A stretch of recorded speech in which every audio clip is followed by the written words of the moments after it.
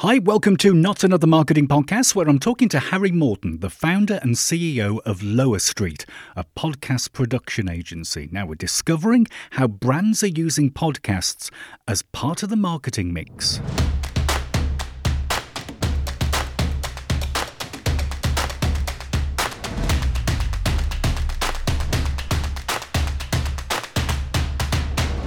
Thanks for downloading. Now, a podcast can really help a business or a startup kind of build trust and authority and connect better with their clients or prospects. But what's the best way to go about kind of starting a podcast? In this episode, I'm chatting with Harry Morton, who's the founder and CEO of Lower Street, a podcast production agency who specialise in kind of creating shows for agencies and startups and enterprises. Now, we talk about the different styles and formats of podcasts, a few recording tips, and the best way to think about measuring the return on investment, which is really important. You can find Harry on Twitter and also on the Lower Street website, which is lowerstreet.co, lowerstreet.co. There's links in the show notes. Can I quickly mention the Not Another Marketing Podcast is ad-free. Love it if you could give the pod a shout on social media, subscribe on your favourite podcast app, check out more episodes at jtid.co.uk/podcast. Can I also quickly mention my bi-weekly podcasting newsletter? It's on LinkedIn and it's called Stream Feeders. There's lots of tips and advice for brands who want a podcast. There's links in the show notes. And one of the tips is short introductions. Yes, let's get on with it. The first thing I asked Harry was, how are brands kind of right now using podcasting as part of the content marketing mix? Well, I think it's growing. More and more people are using it. And I think the reason for that is partly a bit of a trend. It's quite trendy at the moment. It's a hot space, as people say. And I think through the pandemic, we saw really quite significant growth in the industry in terms of the number of people starting podcasts, and as a sort of consequence, the number of people just being aware of podcasts as a medium, which I think is really interesting. It's led to just a lot more awareness around it, and so which has bled into the, sort of the branded world. I think one of the reasons that it is really interesting for brands is it's very, very humanizing. It's very real and authentic. Authenticity and intimacy are two of the sort of cliched terms that get thrown around the podcasting industry a lot. But I think it truly is that. And I think particularly for, small businesses, really small businesses through to large enterprise clients, being able to have that really sort of human contact with your audience is a really interesting thing. And I think that some of that is certainly achievable with video. And video is a really important and interesting part of the kind of media mix. But podcasting has lower barriers to entry. It's much sort of easier to do. It's not necessarily easier to do well, but it's easier. There's less things to do to set up and get started. And as such, you can sort of present yourself in a really professional light without spending hundreds of thousands of pounds. I think a lot of brands want to present themselves really well in all of the media that they do. And so video, that can get incredibly expensive and complex very fast. Yeah. Whereas in podcasting, we can do something that really reflects the values of the brand, that is kind of high quality, but at a sort of lower entry point. So yes, I think podcasting is a really kind of interesting mix to help brands humanize themselves and connect with customers and prospects really effectively, in this sort of fast growing medium, and reaching listeners where you're otherwise kind of struggling to reach them. So again, with video, with written content, it's hard to find your way into someone's daily routine when they're driving or at the gym, for example, which podcasting is a wonderful sort of opportunity to do that. So. It's kind of like non-disruptive marketing in a way, isn't it, audio? Exactly. Very much opt-in.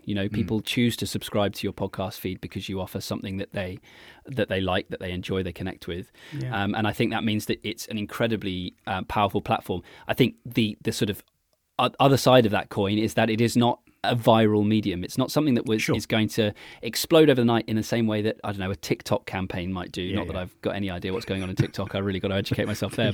But you're going to. It's conceivable to have millions of views to a video on a TikTok campaign, whereas in podcasting, it's really driven by word of mouth. It's very slow in the progress, and because it is that opt-in thing. But what that means, though, is that when people do choose to opt in, they are opting in. They're choosing, this is something I care about. I'm going to listen to this on a regular basis. And so we find that the connections we make with our listeners, while slower to grow than other mediums, are much, much deeper and sort of longer lasting. Yeah, it's interesting you say that. I was reading the recent RAJAR figures, which is the UK's radio authority, which do a thing called a Midas report about digital audio. And it was saying one of the stats in there was, I think, if I remember rightly, it was about 60-something% of folks listen to a whole episode, all of it. Absolutely, that's right. And so I think that's a really interesting stat as well. On YouTube, you're lucky to get 8 seconds. Exactly, exactly right. I mean, that really is right. 5+% is a real win in video, where we're seeing, really not uncommonly 50, 60, 70, 85% plus consumption rates of podcast content, which is just, when you think about a 30-minute episode, that's someone choosing to spend a really decent length of time with your brand, which I think is, again, really, really quite powerful. Yeah, sure. So you see podcasts as audio, you don't see them as video, because I kind of like a bit of, my eyes roll severely whenever I hear anybody refer to a video as a podcast. I don't know whether that's just because I'm old, but I don't know. I thought, here's my podcast, and they give you a YouTube link, and it's like, no, that's not. I know. For us, sort of, podcast diehards, that is a sort of tricky pill to swallow. However, I think it's perhaps time that we let go of that of that image of podcasting, because I think what we're seeing in the data around new people entering podcasting is that YouTube is just an incredible discovery platform and a place that people find content, be it audio or video. And indeed, YouTube are actually hiring a lot of people for podcast, the podcast arm of their business, which is starting to emerge. So I think that we will be, it's certainly not a must-have. Video in podcasting is not something that we have to do, but it's getting harder and harder to justify not including video. And now I want to be clear that at the beginning we talked about how video is hard to produce and podcasting there's lower barrier to entry, but I think what video in podcasting needs to look like is not necessarily the same thing as a huge fully fledged production. We could be simply doing talking heads, so it's the audio, it's the visual version of what we're doing in audio already. And I think we're not too worried nowadays about the quality, and I don't mean bad quality. I don't mean things have to be bad quality. I mean they don't have to be an exceptional quality anymore. I remember the days of kind of like, this is going to age me, back in the late 80s when working as a junior person at the BBC. If a bus went past, you'd re-record it. It would never get on air with the bus going past you. Never in a million years. But we've relaxed a little bit, haven't we now? I think we have. I think that's a function somewhat of kind of the rise of the smartphone, right? And I think of our kind of, of social media and so on. And I think it kind of also speaks a little bit to that authenticity I spoke about. I think people are willing to accept certain realities of life in the content that they consume, because if anything, it almost lends more credence to things because it feels real. So I think, because quite often we'll be developing podcasts with clients and they'll say, my guest is, they're in their home office and they don't have a good setup, and the audio quality sounds terrible. And actually, quite often we'll say, well, really that doesn't matter if you as the host sound really professional and studio recorded, but your guest sounds just real in their environment. We can learn to accept that. Radio call-in shows have existed for an incredibly long time, and we're used to people sounding like they're on the blower. And so I think, there's a certain degree of just sort of reality that we're willing to accept, and that doesn't. And I think I want to be clear that we don't want to necessarily lump in kind of not ideal sounding audio and not professionally produced audio. I think there's a big difference in that, right? And the way that we're creating content, that's a very different thing. But I think, yes, if the bus drives past, I think people are perhaps not. That's not a deal breaker. Yeah. So if I was a small business, and I wanted to start a podcast, or a marketing agency, and somebody comes along and says, we need a podcast. Well, when you kind of start planning out and thinking about what you want to do you think you should kind of try and avoid talking about the product and the service and that, and focus on other things? Yes, I mean, absolutely. I think one of the biggest pitfalls we see in branded content is people really wanting to push a sales agenda, which you can understand. But I think what we need to kind of be cognizant of is that listeners don't want to listen to a 30-minute ad. They want to listen to something that is of genuine value to them. And so I think what we have in podcasting is the opportunity to build a relationship over time with our audience. So that means not ramming products and services down their throat. I think that there are ways that we can get sales value from a podcast much sooner. And indeed, you mentioned agencies. I think agencies are a wonderful case study for this in particular. Podcasting, I think, can be used in a really powerful way to build relationships with prospects that you're not already working with, and you do that through having them on as your guest. So I think one of the ways that we can make a podcast more ROI positive earlier, because as I said, the growth of the audience takes some time, but we want, obviously this is, as a small business, our marketing has to deliver value. And so one of the ways that we can get that value much earlier is by reaching out and inviting as guests people that we really want to be doing business with. It's a wonderful non-salesy way to start building relationships within the network that you're looking to grow new business. And it's an excuse, frankly, to just spend an hour on a phone call with someone, just building a relationship, and then you can follow up with that with sales later. Then what you're creating is a wonderful podcast which will also grow an audience and be valuable in its own right. So I think that's one way that people can derive value from a podcast sooner or earlier. But to your point, I think one of the things that nobody enjoys listening to, I think we could all agree, is listening to someone. It's the same when you go to a conference, isn't it? If you turn up to a conference and the speaker gets up on stage and they talk through a case study in inverted commas, which is just incredibly dense with their products and services, and that's just, you just turn off. And so I think that's how we need to think about our audio content as well. Yeah, I always try and use MailChimp as a bit of an example. I don't know whether you've heard the MailChimp podcast, but the MailChimp podcast has absolutely nothing to do with email marketing whatsoever. Right, exactly. What they've done there is they've thought about who is the audience that we want to reach, which is, marketers, and what do they need? And regardless of what we offer, we just want to make what our audience needs. And then by virtue of spending time with them for half an hour every week or however often those episodes go out, they are going to think of MailChimp when the need arises for that specific problem in their business. And I think that's really what we want to think of in podcasting. Again, the biggest pitfall we see is brands come to us and they say, we've got this great idea, we're really excited, we're going to interview these experts about these topics, and we're going to grow a massive audience and it's brilliant. But I think often what people forget is, okay, well, who are we actually seeking to serve? Who are the listeners we want? And what do they want? Let's think about what they want first and then work backwards from that, which quite often leads to a different product, a different podcast. Sure. And again, that can feel to some people a little off-putting because it's like, well, I can't see the connection between that topic that we're going to create a podcast around and generating new business for us.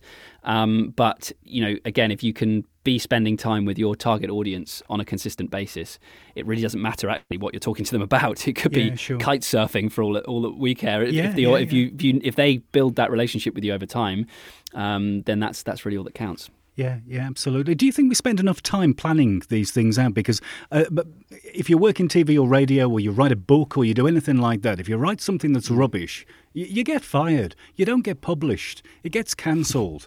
We don't see a lot of that. There's so many blog posts pushed out there that are rubbish. Nobody reads them. Nobody got fired for writing it.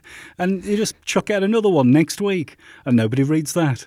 And it's almost kind of like if you're actually doing this professionally for a job, like in radio and television, in writing, in a magazine, articles, whatever it is, you need to produce something that's reasonable quality, don't you?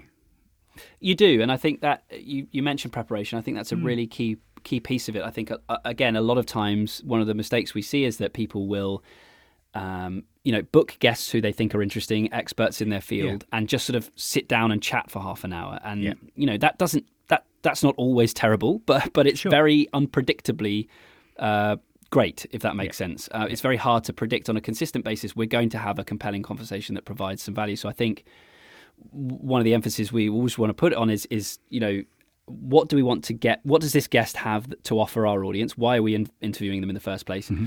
What's their unique story? How do we drill into that? And what are the questions we need to ask to elicit the story that we care about and our audience cares about? it's very tempting to just go, oh, they're an expert in, I don't know, AI or cryptocurrency or whatever the thing might be, and just kind of let that do the work. But I think no matter how interesting the expert, it's rare that you can sit down with them without a plan and actually have a truly compelling conversation that makes a decent program. Yeah, sure. I think that interview podcast particularly, I mean, I get pitches. I mean, I've got about 6 or 7 of them just from today landed in the inbox, and I get lots and lots of that entrepreneurship stuff. Sort of like how to make $10 million in a day. And that sort of thing, we're going to make 7 figures of this, that, and the other, and whatever. And it's and that's just, you have to say no to it. It's tempting, isn't it? But you just say no. That's not my audience. Exactly, and it's all it comes back to is who's my audience, what do they care about, and is this guest actually going to provide that? Yeah.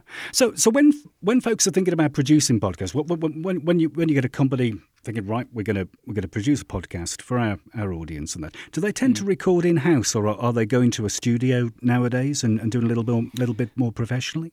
There's a real mix. I mean, I think through the pandemic, certainly we saw a lot of this happening in-house because just out of necessity. But more and more so, we're returning to studios. We're also doing what's known in the industry, as you'll know, as the double ender, where we'll have a reporter go out with a decent quality microphone, an engineer that goes to the guest's location and records them on site, and we do the rest remotely. There is a real mix. I think the brands that are seeing the best results and that are the ones that are invested in it and really care about the results. And now that doesn't mean that you have to necessarily use a studio. I think, the tech is fantastic, and we certainly work with lots of clients that record in their offices or at home, ideally. But certainly that, there is a lot of competition out there in podcast land at the moment. As we've talked about, so many new shows have been launched that certainly I feel that there's a bar that we need to reach or sort of exceed in order to really stand a chance of standing out. And so, certainly the studio is the ideal, although, for various logistical reasons, not always an option.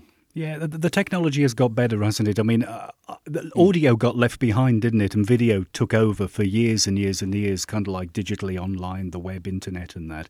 And audio kind of like got left behind, because I remember back in like 2004, 5, 6 thinking to myself, I'd love to be able to produce this bit of audio on an audio program or something, but there was nothing really available to do it with.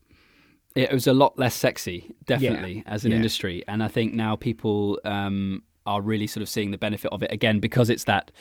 It's funny. It's sort of almost a form over function, or I don't know what I'm trying to say. But it's the use case of audio. I think when people are able to consume it when they're on the plane or in the gym or walking the dog. I think it's fitting. It's creating a really interesting use case. And then when we have real sort of standout hit shows that have sort of captured a bit of imagination, like Serial as the obvious example from America, and Joe Rogan and all that sort of stuff. That just really sort of shines a light on it as a viable medium, and it has become less of the sort of crusty old uncle of content. It's now actually something that is actually cool. It's very cool. Audio is very cool, honestly. I don't know. Yeah. With people like me behind it, I don't know if that's true, but certainly there's large swathes of the industry that are cool, I've been told. Yeah. So how do we kind of measure results driven from a podcast? Because we've got to measure some sort of return on our investment, haven't we? Because if we're doing it properly, it's going to cost a few quid in the first place to get this sorted out. So how do we measure the results? Absolutely. Super, super important. So the first piece is, I mentioned before, having your guests be your clients and your prospects. I think that's one way that we can very quickly see some return on our investment. If we have a weekly podcast and we're getting introduced to on a weekly basis for an hour to a high value prospect, that is an immediate ROI. So that's one thing. But that's not an essential ingredient for all podcasts. The second one we touched on as well is engagement rate. So if we compare the amount of consumption of each episode versus any other sort of form of content that we're putting out there, I think podcasts, is far and away the winner. Yeah. So I think that's a really important one, and one that we try to steer as much attention towards as possible, because I think many times people will look at the raw number. I've had X thousand people listen to this episode, but my TikTok videos got 20 times that. That as a marketer, that seems like a very obvious, winner. And so I think, again, when we compare the engagement rates on those two platforms, the difference is quite stark. So I think obviously we want to look at the raw number. We want to know where our listeners are in the world, and how many episodes they're listening to, and all that sort of stuff. So those kinds of things are really important. But I think that engagement rate is a really key one, because again, it's sort of it's like a gauge on how much your content is resonating with the audience. If you're putting stuff out there on a niche topic, and you're getting a consumption rate of 40%, that tells you that perhaps what you're making isn't quite what the market's after. Whereas if you're in the 80-90% mark, well, then clearly you are resonating with the vast majority of listeners, and something is, you're doing the right things there. Yeah. So I think, and then beyond that, what ROI looks like is so different on a case-by-case basis. When we work with larger enterprise companies, it's much more of a softer brand impact kind of piece, which is inherently hard to measure, and they're not necessarily looking for a direct kind of monetary ROI. But with smaller businesses, then it's much more common that we want to understand, okay, how many people are listening to this podcast? How many people are mentioning the podcast when they reach out to do business to us, and we can associate this content with their interest in working with us. It's very case by case as to exactly what ROI looks like, but those are some of the things that we tend to think about. Yeah, would you do some sort of a comparison? Maybe measure the minutes per month and compare the channels. Say compare podcast to YouTube to TikTok to Facebook video, that sort of thing. Yeah, I mean that sounds like a lot of work, but a very interesting thing to do. Yeah. And I think certainly really useful. I think for the other thing that we like to recommend, and I think is a really kind of great practice, is surveying our podcast audience and understanding, why they listen to this podcast, what other podcasts they listen to, what other sort of forms of our output are they engaging with, and why do they engage here? And I think that gives us a really interesting kind of cross section of, what is our listenership, and is there sort of a percentage of our audience that only engages with the podcast, or is it that they read our blog and listen to our podcast, and sort of understanding how it fits into the broader mix, I think is quite interesting. Yeah, it is difficult though, isn't it? Because people consume things for different reasons. Podcasts, like you said at the beginning, authentic. There's a lot of intimacy with audio. Very much so. You connect with your audience a lot more, I think. Far less on YouTube or TikTok or Twitter, which I think has got a life expectancy for a tweet is like 10 minutes or something ridiculous like that. Very much so. So there is, we interact and engage with these different platforms differently, don't we? Very much so. And that's, so at no point am I advocating for podcasts and podcasts only. I think and I'm sure you're not thinking that. And certainly that's kind of the slant of your questions is how does this fit into the mix? Yeah. So it is very much part of a mix. The other thing, of course, is that it feeds those other channels as well. I think, we talk about social and all that sort of stuff. I think podcasting is a really sort of rich source of repurposable content. Taking bite-sized chunks and posting that onto different platforms in different forms is a really good practice also. Yeah. So any other interesting ways that audio is being used? Do you see any? Yeah, well, I think certainly in terms of formats of podcasts, I think we talk about this being a relatively speaking, a new industry or a new medium for brands to consider. What that means is I think there's just a load of untapped potential and unexplored kind of ideas. I think that we're starting to see brands experiment with fiction, actually. And so instead of making just an interview-based factual program, for example, we're working with a mental health business, and they have an app all around sort of depression and mental health. And what we're working on with them is instead of interviewing experts, doctors and so on the various aspects of mental health, they're instead choosing to explore that through a character who is sort of learning about mental health in this sort of fictional setup, which I think is a really interesting way of engaging their specific audience, which has a certain slant and demographic. And so I just think there's just so much of that opportunity there that's yet to be explored in podcasting. I think that, again, everyone gravitates towards the interview format, which is a wonderful thing, and I love them. But it's easy to do as well, isn't it? Let's face it. It's easy to do, but also, the daily news podcast. I think there's so much untapped possibility for any business in any industry to say, hey, do you know what? There's actually not a daily news podcast in our industry. Let's be that source, And so I think that's some of the things that are really interesting. It's just these different kinds of content ideas that we could be playing with here. Yeah, it's funny you mentioned the news thing. I looked at that about a couple of years ago. Huge amount of work involved in it. Enormous. It is. It is. We tried at the beginning of relatively early in the pandemic a podcast all about working from home. It's called WFH. Yeah. We've since stopped doing that.